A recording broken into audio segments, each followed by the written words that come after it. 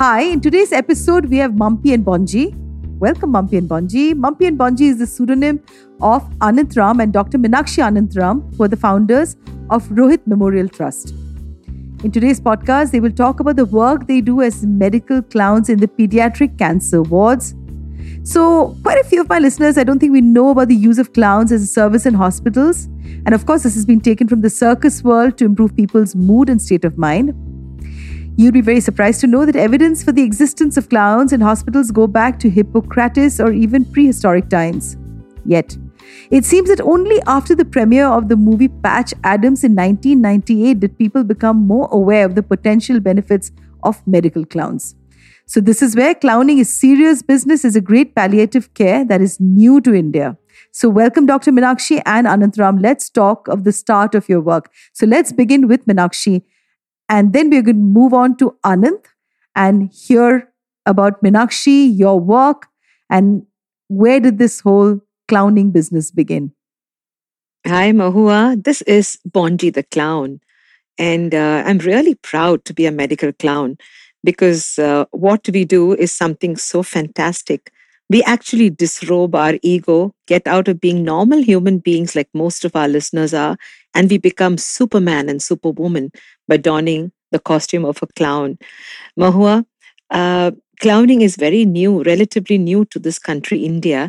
But I think that most of the Indians have it inside them to be generally great clowns.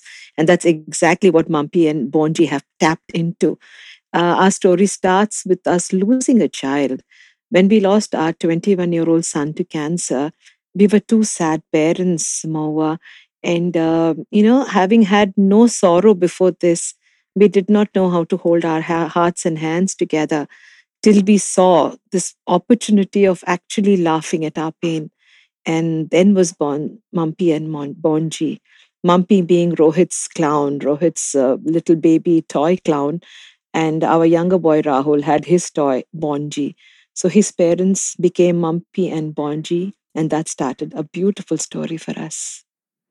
So this is fantastic. And of course, my heart tears. And I, as a mother, I cannot even bear to imagine the kind of loss. So it is so brave of you to do this. So let me hear from Anand. What was the experience like when you go inside the ward? I mean, I would like to think that this would mainly work in children's wards because with adults, they would be a little aggressive when, you're dealing with diseases like cancer. So let's hear Anantram tell me a little bit about his experience while you're in the wards. Do you guys also work with senior patients or it's only with children that you work with?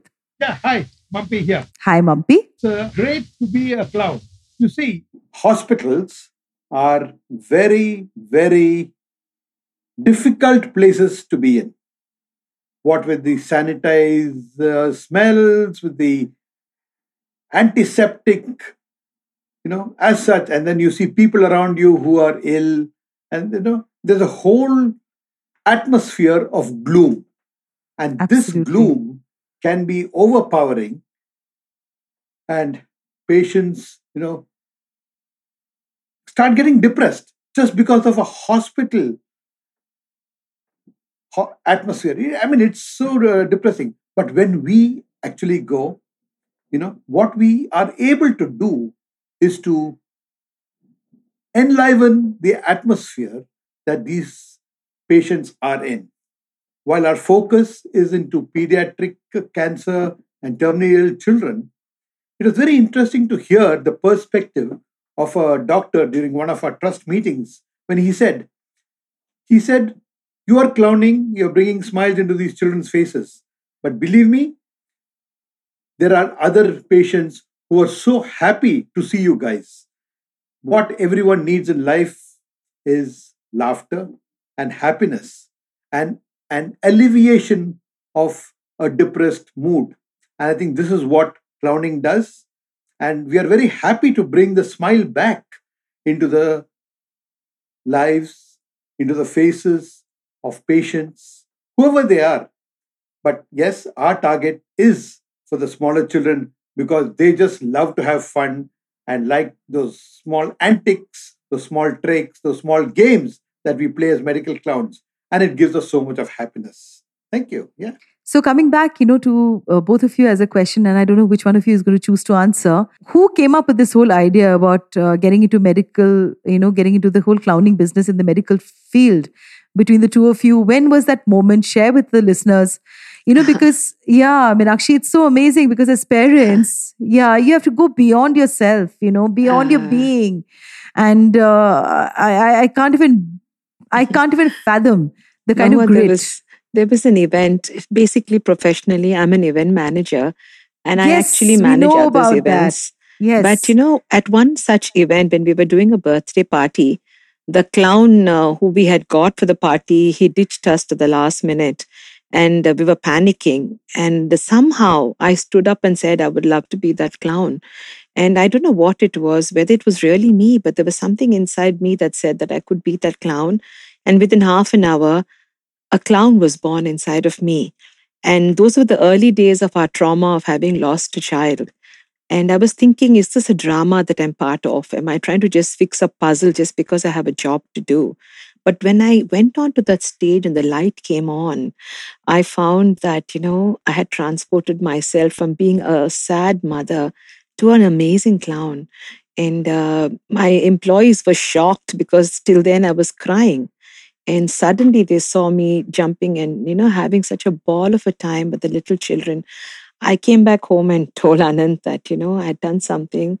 I had set my soul free. I think that was the moment. And thereon, I have been keenly looking around at these sunshine moments and then realized that maybe this is a signal, for us to just lift ourselves up and be part of that happiness. So I guess this is an idea that came about 8, 9 years ago, but it took 2, 3 years, of hibernation for us to actually do it. How are the hospitals with the two of you? I mean, if Anand can answer this for me, because laughter as a therapy, in when you go into hospitals and you really talk to an allopathic doctor, they don't want to delve into any of these things. They really just want to talk to you. It's so sterilized, it's so sanitized, and they will laugh at you if you want to talk about.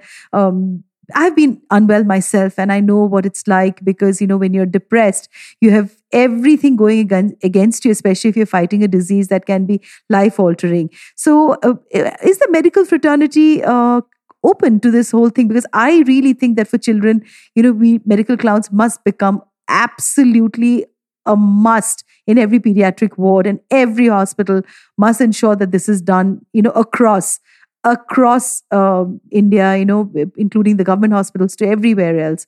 But how was your experience for both of you when you went in there? So, Anand, if you could answer that. So it's a very interesting question. And I'm very happy for one reason that today doctors are looking at holistic remedies, not just cutting up something or just prescribing some medicines. They're looking at the overall well-being of a patient. And believe me, we had absolutely no resistance. And when we said it, yes, there was, hey, what can you guys do? And I guess it was like a thing, okay, maybe let's try it out. But when they saw the response, when they saw the smiles, I mean, we had the doctors, we had the nurses, we had the medical assistants, all with us, having fun with us. Even for them, even for the doctors, even for the nurses, it's a moment of joy. And they said, "Sir, this is so wonderful. We never even thought that we'll have so much of fun. It is such a welcome break in our day-to-day routine." And I think that's where it is a holistic impact. It is not only for the patient; it's also for the doctors and nurses. And I think when we do this, we are going to bring smiles all around. And the hospital is definitely going to be a happier place with lesser focus on the depressing sights that we see day in and day out. But holistic health is really not really discussed, when you go into a cancer ward and when you go into, wards where, people are really struggling. So this is very interesting when you say this, because in my little utopian world, I would like to believe that that is true, and doctors would look at the utopian world of talking about holistic health. But this is really dystopia that we live in, because medical business is big business, in our country. Yeah. But So Mahua, but I would just like to interrupt now. yeah, There was a sure. resistance not from the medical fraternity, but we found that there's a denial in the parents who have terminally ill children. And we understand that. They resisted us because they were so sad that we were reminding them that, they were trying to have fun during a very painful time. So we had a resistance in them accepting us. So the child was okay, the doctors were okay, the healthcare, the team was okay. But the parents per se, they were trying to fight the Maybe. fact that they didn't need this sunshine around. So we had to really get into the mind of the parent and tell them our story. It's only when they realize who we were. Otherwise, we were just two jokers making asses of ourselves. So, it was the parents. It was the bottom line. Yeah, they were the sad people. And it was fantastic when we could reach that hand and hold it. So it is the wound, I guess, Meenakshi, that they were holding on to, right? That was extremely difficult for them to overcome, that whole grief. So maybe you could tell us one incident or two incidents that you think has really become between both of you. I would really like to hear your separate incidents. Maybe, Meenakshi, we could start with you as to which was that one, absolutely that moment of, that moment when you feel one with yourself, that you're doing something as noble as what you are doing, and when a parent reached out to you or a child reached out to you, some experience that has left an indelible mark in your heart. If you could share that with our listeners. I would like to speak about a very, very special case, very close to my heart. A dear friend of mine, her name is Beena, her daughter, very, very enterprising, outspoken, very smart girl, 24, 25-year-old, smart, beautiful girl, was diagnosed with cancer, and they were fighting tooth and nail for the, child. And when I went and asked the mother that we were starting a clowning thing, would Tamanna like to join us on this? She said, no, no, don't do this, Didi, because, it's painful for her. But Tammy Clown was so insistent, and Tammy Clown joined us just after her chemo. I still remember she just finished her chemo, and the next day she was with us in a hospital, jumping and dancing. And it was a moment when everything broke in my heart, every boundary. I was so proud. There was a kid with cancer whose mother said that she would never be able to do this. She actually joined us.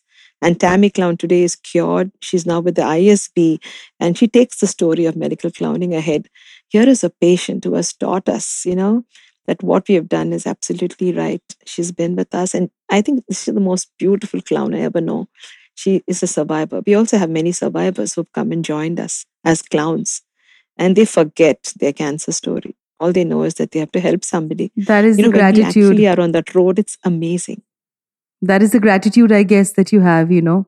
So yeah, Anit, maybe you could also share something that, stays back with you. That would be wonderful to know. Yeah, so Meenakshi was talking about the resistance of parents. And I remember this one parent who had this child, and the child wanted to come and, have fun with us on the stage.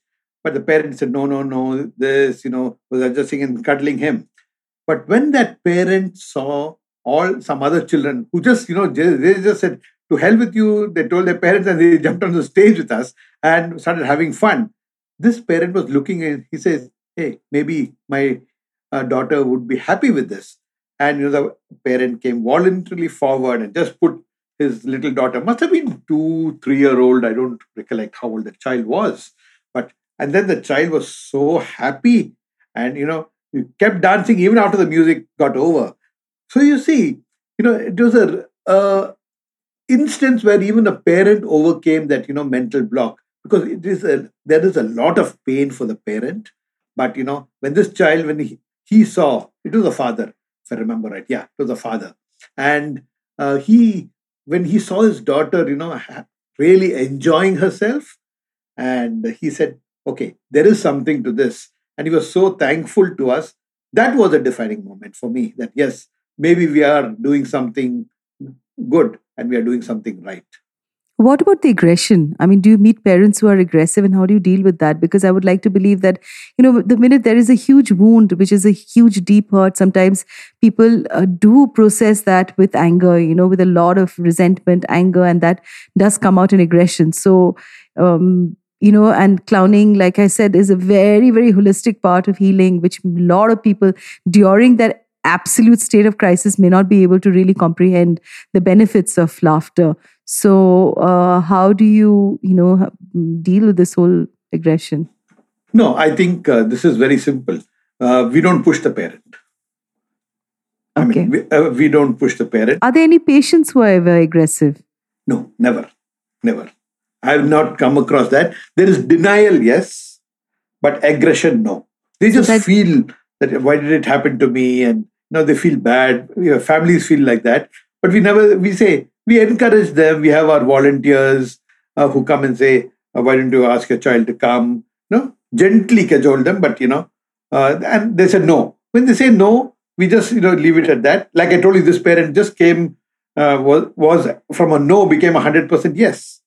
So it is the atmosphere we create that makes patients and families receptive to it. And when we talk more and more, like in these sessions, we should act more. We should counsel, and we always tell them, if you have an issue, why don't you come and talk to us? Because the main aim of our trust is to counsel patients and parents, and we do this. So, and when we do it repeatedly, I think it really helps. So resistance, I have not seen or aggression for that matter.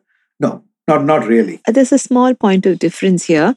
Mahua, what I have seen very closely is it's not just cancer. Whenever there is a terminal illness for a child, there are two things that happen to the couple, the parents. Either they move away from each other or they move very close to each other. Most of the cases I found, they blamed each other. At least, when the child is very small, they've used each other as punching bags.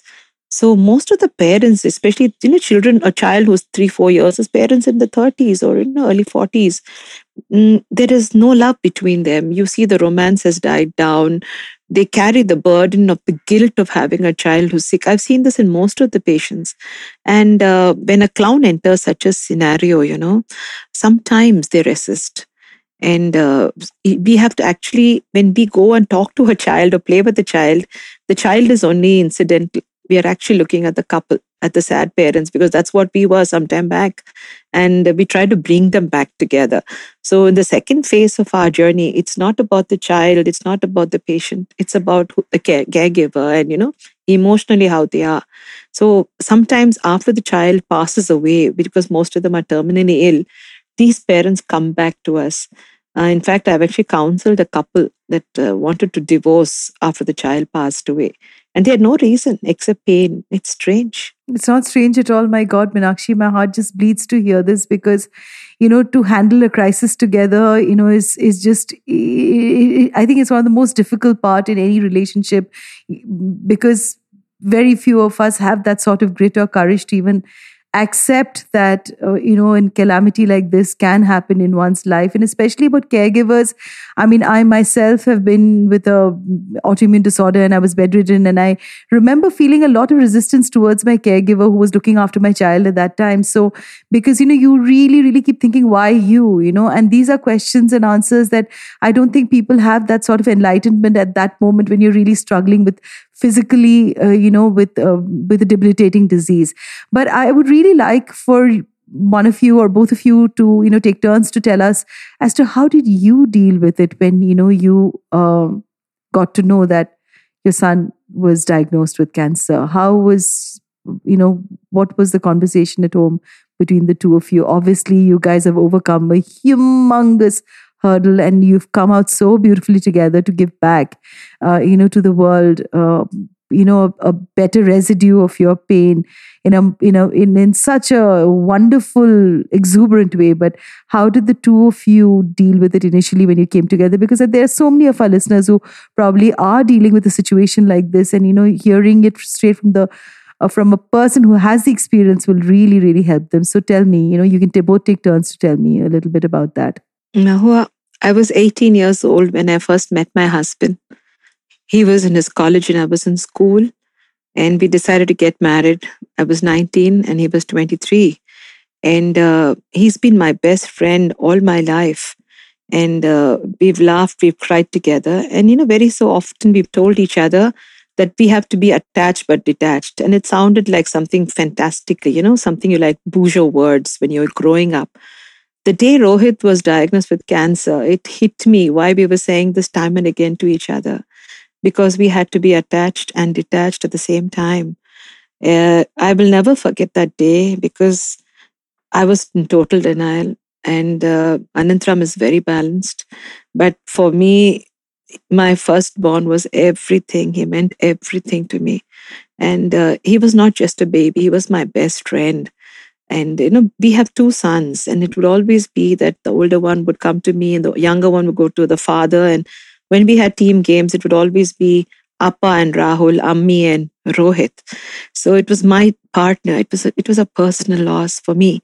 And for the father, I think he just became father for me too.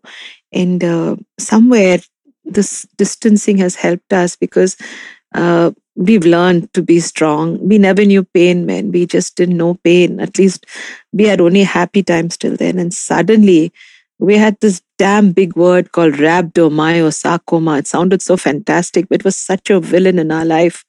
And every moment, 5 months, Rohit went through it. Luckily, he went away in 5 months. Every day was a blessing. Every day, he taught us, both of us, that the child is the father of the man. Our child taught us. He had outer body experiences. He became spiritual. He was such a normal child, but the things he said to us, the message he left for us, what we're doing today is something that he told us to do in a very discreet manner. I think, that pain makes you numb initially, and in the numbness, you tend to flow.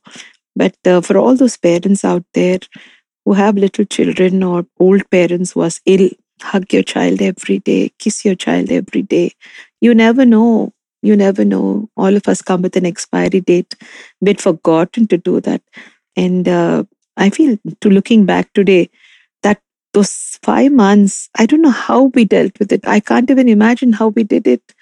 Anand, I'm sure you would have much more to say because you're the practical one. I used to cry every day. Yes, it was like a huge boulder that fell on the family, and it really shocked us. We were not prepared for it, frankly. And once he went away, there was a lot of agony, a lot of pain, a lot of issues to deal with.